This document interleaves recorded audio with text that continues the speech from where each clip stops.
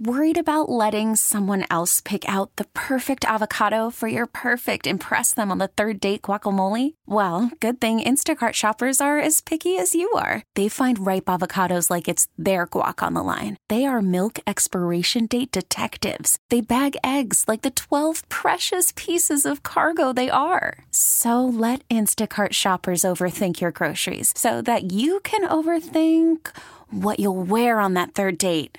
Download the Instacart app to get free delivery on your first 3 orders while supplies last. Minimum $10 per order. Additional terms apply. Okay, picture this. It's Friday afternoon when a thought hits you. I can waste another weekend doing the same old whatever, or I can conquer it. I can hop into my all-new Hyundai Santa Fe and hit the road. Any road. The steeper, the better. Because my all-new Santa Fe is available with H-Track all-wheel drive, so I can hit the trail without a worry in the world. Heck, with 3 rows and best-in-class rear cargo space, I can pack the whole family in with all our gear. We've got available dual wireless charging for our phones, so we'll never lose touch with civilization, and we won't lose touch with the primordial power of Mother Earth. So which is it? Waste the weekend or do something a little more epic? And conquer it in the all-new Hyundai Santa Fe. Visit HyundaiUSA.com or call 562-314-4603 for more details. Hyundai, there's joy in every journey. The Saturday night get-together here on CBS Sports Radio. Jody Mack rocking and rolling with you live in the Rocket Mortgage Studios. When you want the ability to adjust your loan options in real time, Rocket can. All right, busy week in sports, both on the field and off the field, which means we've got sports business issues. And when that's the case, we call on our next guest. He is our favorite sports business insider. He's a consultant for Yahoo Finance and Sirius XM as well. A major friend of the show, Rick Horrow, joins us here on CBS Sports Radio. How you doing, Rick? I'm doing good. I've taught my dog how to get beer out of the refrigerator, so it's going to be a very good Fourth. Did you make him watch the commercials where they do that? Did you give him video training to be able to do that? Yeah, no, that's where he learned it. And then I wanted him to get really bored and ready for a change. So I've had him watch my Cubs over the last few days. That'll do it to anybody. Shot on goal for the Cubs score by Mr. Horrow. All right, Rick, the word nil has always to me meant nada, zero, zip, nothing. Except this week it kind of changed, with NIL standing for Name, Image, and Likeness, decision handed down by the Supreme Court that is going to allow college athletes to cash in big time. How is this going to affect recruitment? Because I think that I understand what has been decided, but I'm not sure what the implications on it are as of now, and they may be changing. First blush, how is this going to affect collegiate sports? Well, the fact that you admit you don't understand it or you don't know how it's going to be implied is very good, because nobody understands it. People just think they do. And the Supreme Court decision was based on the Alston case, which talked about, quote unquote, benefits tethered to education. And so you can't put a limit on that if you're a school. And so that means computers. It means out of country learning. It means dorm rooms. All kind of things that the haves can spend on, the haves have trouble on. So you got that piece, but independent, but also because it's part of the same process. All the Supreme Court justices have expressed opinions, 9-0, and then in their own writings, saying you can't treat these guys only as students and use that as an excuse not to pay. So that's where NIL comes in. And then the NCAA, notwithstanding their desire to say, let's decide some really careful legislation. By the way, we've announced it a year and a half ago, so we have a lot of time to figure it out. Well, they didn't figure it out. What they ended up doing is saying, all right, the Supreme Court said generally athletes can be paid. There's a lot of pressure on us. So July 1, it's everybody for himself. And so as a result, conferences may regulate. Schools may regulate, but they'll be at a distinct recruiting disadvantage. And obviously, states are going to weigh in. 19 states have rules now. So who ultimately will succeed in coordinating all of this? don't ask me. You got to ask me because I'm the one that's supposed to know, but I don't know. And you don't know. That tells me all I need to know, which means we're going to be flying by the seat of our pants with this stuff. And that means that someone will figure out what you can and can't do better than someone else. Who are the winners and losers right off the bat? And I readily admit it could change over time. But as this first gets started, who do you think the winners? And certainly we know the athletes are the winners, but as far as the universities go, who are the winners? Yeah, the athletes are the winners. In some ways, the athletic departments are the winners in the sense that there is an opportunity for them to generate some additional money and then take a piece and give it to the athletes. So if I'm an AD and I'm at a school that's pretty entrepreneurial and I want to make sure that I can get some money, I get out there in the market right now and I say, let's create a pot. Pot's going to go to the students. The students are going to be based on Twitter and other social media. We're going to take some and we're going to give some to the students. So it's a time for entrepreneurial athletic directors and conference commissioners to really show what they're made of. The losers are going to be the ones that keep complaining. There are a lot of people that are saying, well, we shouldn't be doing this. It's putting us at a recruiting disadvantage, and they sit back and whine. The whiners are the losers because they get left behind. Okay, so it sounds to me like the rich get richer. Is that a fair assumption? Yeah, well, with the this? rich. Yeah, let's put it this way: the rich have an opportunity to get much richer because the things that they can do with their benefits, and if they do them right, it's not under the table anymore. It may never have been under the table for a lot of the schools, but it's certainly not going to be in the future. And I find it ironic, by the way. So remember, University of Kentucky and Louisville were all complaining because a month ago the Kentucky legislature had not acted, although 19 other states had. So they were complaining because in a ultimate twist of ironic fate, the Kentucky schools said, we are left behind. We can't recruit as well. Well, how about karma, making up for the hundreds of years that they were at the head of the table?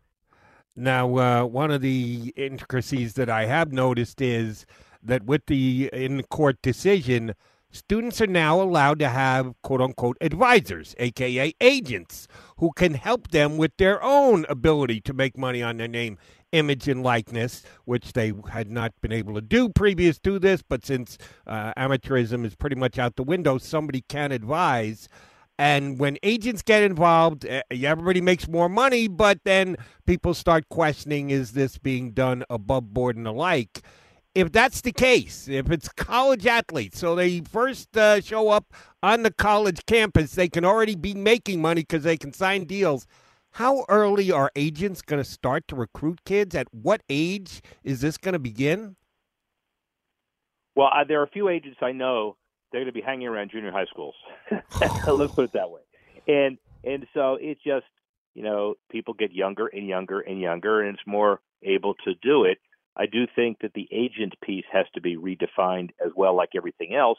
And where it's going to come down broadly, and this will be the way the rules will be structured, is that you can advise as an advisor as far as marketing is concerned at whatever age the athlete has the ability to make the money. That's when that's going to happen. But an official agent to negotiate a player contract, once you get him, then you turn pro. That's the way it's been in a lot of these regulations and a lot of these sports. That's probably not going to change as much, but you're going to have anywhere from a hanger-oner to a really good marketing person who will have the ability to be a market advisor, and that's probably not a bad idea. We're talking to our buddy Rick Horrow, our sports business insider, here with us on CBS Sports Radio. All right, next question. I contemplated this when the story broke this week about Carl Nassib, the defensive lineman in the National Football League, who made news and headway because he came out and announced that he was gay and is going to be playing in the National Football League. First guy to ever do it while being in the league. We've had certainly gay players before and guys who came into the league out of college who had already come out, and this is the first guy who played for a while and decided, I'm going to make an announcement on it, and he did. And damn if his jersey didn't become the hottest selling jersey in the National Football League because of it. More power to him. But go ahead, I'm sorry. No, you go. If you want to make a point, please. No, I was just going to say, well, here's what I'm going to say. More power to him and more power to the society more power to Raiders fans, more power to Mark Davis and his organization. It could have gone either way. What I mean is this could have been interesting, but so what, which is maybe ultimately the way it ought to be down the road, where it's met by no big deal, which is what should happen. But, this is a big deal. This is a defining moment. And remember, Michael Sam, you defined that he did play. He played a preseason game, but not an NFL regular season game. And his whole issue was he announced his coming out when he was drafted. Rams took him, and there were whole issues. So this is definitely going to be an opportunity for others in sports to feel free about announcing their sexual preference. Now, like everything else, you got to tackle, you got to rush the passer, you got to be good. And frankly, I know this is hard to say, but if you're not any good, it doesn't matter what your sexual preference is. That's very true. It's not that hard to say. It's right on point is what it is. But here's the question that it brought to mind for me. Let's say an NFL jersey, a real live NFL jersey with the NFL logo on it, let's say it sells for $200. And the cost of manufacturing it and getting into the store, shipping it, making it, and everything else is $100. So you're looking at $100 profit on a sold jersey with Carl Nassib's name on the back. How does that $100 break out? How much does the NFL get? How much do the Raiders get because it's one of their jerseys? Does Carl Nassib get anything from that, or does just that help his brand? How do they divide up the profits of something like an NFL jersey? An NFL jersey, NFL property, you sign it in your player agreement, it helps your brand. So it's another way of saying he doesn't get the money. The Raiders get the merchandising revenue, and then some of it is put in a pot that's shared equally around the league. It's a fairly complicated formula. But most of the merchandising dollars on the local and team level go back to the team. That's broadly correct. Okay. Now, if his brand is going to mean that he's going to be able to endorse other things and sell other products that are not official NFL merchandise, the NFL doesn't touch that. So if I'm his agent, I'm out there talking about tasteful branding, T-shirts, other things that are important. And if he wants to generate revenue off it, then he's got to find a way to do it that the team will support. And I'm sure they will in this context, given how supportive they've been before. Right, and the fact that they benefited this week maybe more than anybody else by the fact that Carl Nassib jerseys were jumping off the shelves.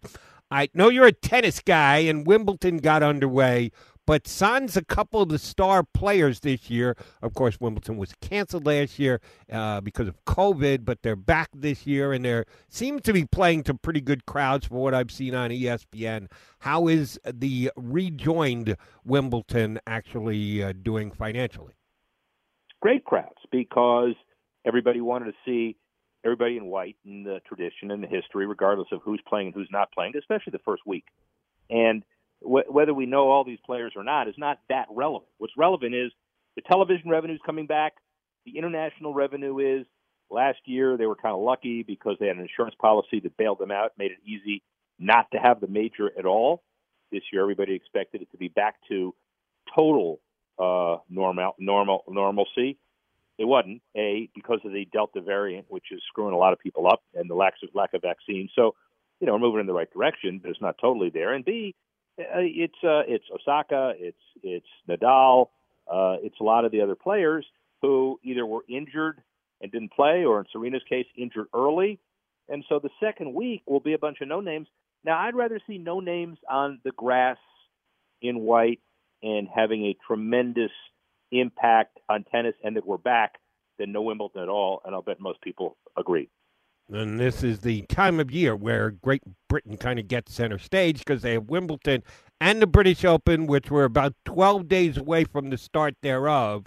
How do you think they're going to fare as far as attendance goes? And as you mentioned, there are still some COVID issues, variant issues in Great Britain. How is it going to affect the 149th Open? I know I'm supposed to just call it the Open, but I've called it the British Open my whole life, and I'm not changing because somebody told me to. So you call it whatever you want. How do you think it's going to play come next week? When you're over there, listen, you can call it the Open. We're over here, so you can call it whatever you want to call it. It is the British Open to me, and that's the way it's going to stay. And again, I really like the idea that after a year off, they're coming back as well. Probably 35,000 a day of crowd. They're on a special exempt list, just like Euro 2020, for special events, which will allow them to have even more spectators. Listen, the big difference we found out kind of late in the game is golf. You wear a mask, fine. You get protocol. You get tested.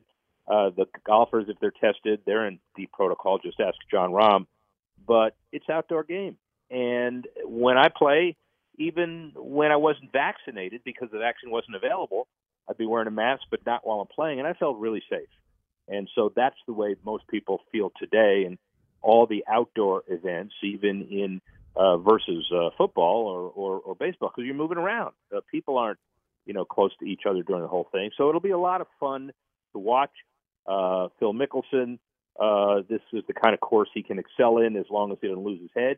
And it'll be a fun week and a half. So you got Wimbledon, then you got the 149th Open, 149th UK Open, 149th UK Scotland, Northern Ireland Open. We call it whatever the hell you want to call it. I agree wholeheartedly with you. All right, I've been asking you about this for the last 6 or 8 months. We are now right on the cusp of the Olympics, and it is going to happen, although the hosting country still has some issues and some questions, but it is going to proceed. It is going to go on with not capacity crowds in their stadiums over there. We've had some off-field of competition issues with protesting anthems and marijuana use, but we're going to get the Olympics, and they're going to get started here pretty soon. Is NBC looking at a profitable Olympics? Yeah, because they've had 2 years to sit on the ads and sell the ads. $565 million. The last Olympiad in the summer, and they've decided that this is a big deal because you can't not have it and miss this cycle. So, yeah, it's going to be profitable for them. The one that's going to be even more interesting is, NBC gets next year's Super Bowl. It's going to be $6 million for a 30-second ad. And even more important for the primo ads with the longtime buyers, they are going to make you, they don't say it's making you, but they do, buy the Winter Olympic inventory, which happens a week after the Super Bowl is over. Unbelievable. The Winter Olympics is in Beijing already 6 months from now. And you've got to buy it, whether you like to or not, if you have access to the best Super Bowl ads. So it's not just the ads themselves for the Summer Olympics, but it's the positioning of the Olympic brand and what the NBC salespeople can get away with. And how big a player in the broadcast of the upcoming Olympics, this one, we'll deal with the winter one, I'll get you back on again before that ever happens. How big a player, because it may change between now and then, how big a player is Peacock? Now, I'm lucky in that I'm a Comcast customer as my regular cable provider. So right now I'm getting Peacock for free, which is a good thing. And I do check out a show or two on Peacock, but I'm not a regular viewer. I go there from time to time. But with some of the events and specific competitions being pushed to Peacock, their streaming service, NBC, how big a deal is that going to be for the Olympics? It depends on how you feel. If you want to watch every table tennis game ever played in the Olympics, from the preliminary round to the end, you're solid, man. You have Peacock. It'll stream everything. The beauty of streaming, obviously, is there is unlimited real estate. So Peacock and Paramount with CBS and Disney Plus with Disney, as you know, and Fox Go, all of those streaming services give you the ability to watch anything in the world. Now, are you going to be able to monetize that? And is there really an economic benefit from capturing the niche of a small group of intense people who will watch a given sport? Well, you don't have to worry about it because it's pretty easy to produce. But at the end of the day, I don't know if streaming is the full answer economically, but it sure means that you can watch anything you want to during the Olympics. So the answer is you're in luck. I don't know if you're a table tennis fan, but for me, I'm going to score every point of every ping pong game. Very nice. I'll try and get over for at least one match. Good. No LeBron James, no Steph Curry. The men's U.S. basketball team missing a couple of stars, but they've got Kevin Durant and a really good and talented team. It just might not have the name grabbing attention that they've had previously. I don't think anyone would call this the dream team, but is men's basketball still the number one driving force for broadcast coverage of the upcoming Olympics in this country, in your mind? Yeah, men's basketball, and then the collateral stuff is the Katie Ledecky. Just watch what NBC's promoting; you can get a good idea of it. So, the swimming stuff, Simone Biles, who may be the best athlete in history as far as dominating her sport, gymnastics. Very true. So you got the prime stuff, but then the second level stuff is important, but it doesn't drive as much as the Olympics as well. So as the other, the mega sports as well. So yeah, we're waiting for a pretty good, successful Olympic basketball team. And by the way, let's remember Jerry Colangelo, good friend, Grant Hill taking over for Jerry at USA Basketball after this. So it is a tribute to Jerry Colangelo when we win the gold. Very nice, and that's what everybody will be rooting for. I used this phrase earlier in our conversation, rich getting richer. I was referring to the big universities with big athletic funds and have had a ton of success being able to only maximize that more going forward with how they can take care of their recruited athletes. Rich getting richer on the professional front, too. The Madden cover boys this year were Brady and Mahomes, who were the two biggest endorsers in the National Football League to begin with, so more power to them. How much do you get for being on the cover of the Madden game? Well, you get a percentage of sales, too, which is you can't know it yet until it's actually done. Okay. So it'll be one of their top 3 or 4 endorsement profiles as well. And, if I'm Brady, I am not closing my profile. He just signed a deal with Subway. Everybody's kind of questioning it because he doesn't eat Subway. Right. Well, they're going to come out with some stuff that probably he does eat, tofu on a bun. I don't know what the heck it's going to be. But, he's got that. And these guys are not done. And if I'm Mahomes or I'm Brady, I try to capture just as much as I possibly can. And the Madden game is just icing on the cake. By the way, I'm sorry to interrupt. This is really important. If I see Javi Baez swinging a ball 6 feet, his Cubs are losing again, and he's whining about it. I've had it. Jesus, why can't that? Why isn't it easy? Just watch the ball, and if it's anywhere near you, swing. If not, just lay off it. What's the problem? Glad to hear you're as big a diehard as you are. All right, last thing. I did see this. 1 point, Javi Baez, and he was really good as a minor leaguer. He's just having troubles in the majors right now, to his free agent season, which is not good timing. Minor league baseball has a chance to benefit from leftover COVID relief funds, that because certain businesses were hard hit during COVID, they've got all this money that they want to allocate correctly to businesses around the country. And yes, minor league baseball completely canceled last year, and a lot of the owners of those teams did take a bath. I never even thought along those lines. I'm such a sports guy, but I don't think of them as a business that would need help and or a handout from Washington with COVID relief. Is this a good thing? Do you think it's actually going to happen?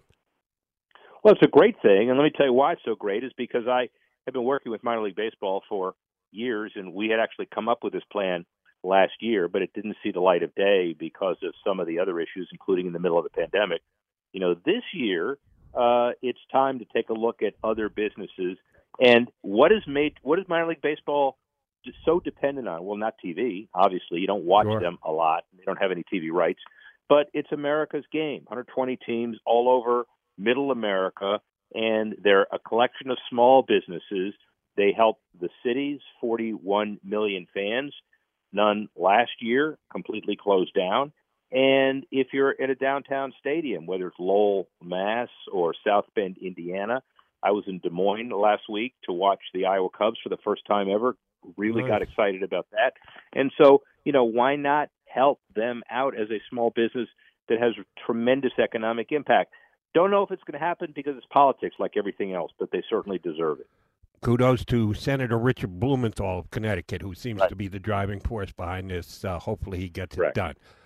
We get it done each and every single time. We punch Rick Horrow up. He comes with insight and information and whining about the Cubs. That's a new one, but we'll expect more of that. Whining. It's just, hey, it's factual, man. They trade Darvish. They trade Lester. What is going on? All right. Never mind. All right, have a nice Fourth, okay? Have a nice Rick, Fourth. you do the same, buddy. I'll call you in a couple of weeks. That's Rick Horrow, our sports business insider for Yahoo Finance and Sirius XM. I don't care. He comes on my show. That's the only thing I worry about. But he's always good when he comes on, and we thank him for it. All right, Jody Mack coming back, and we'll get the phones restoked. You've got the number, 855-212-4227.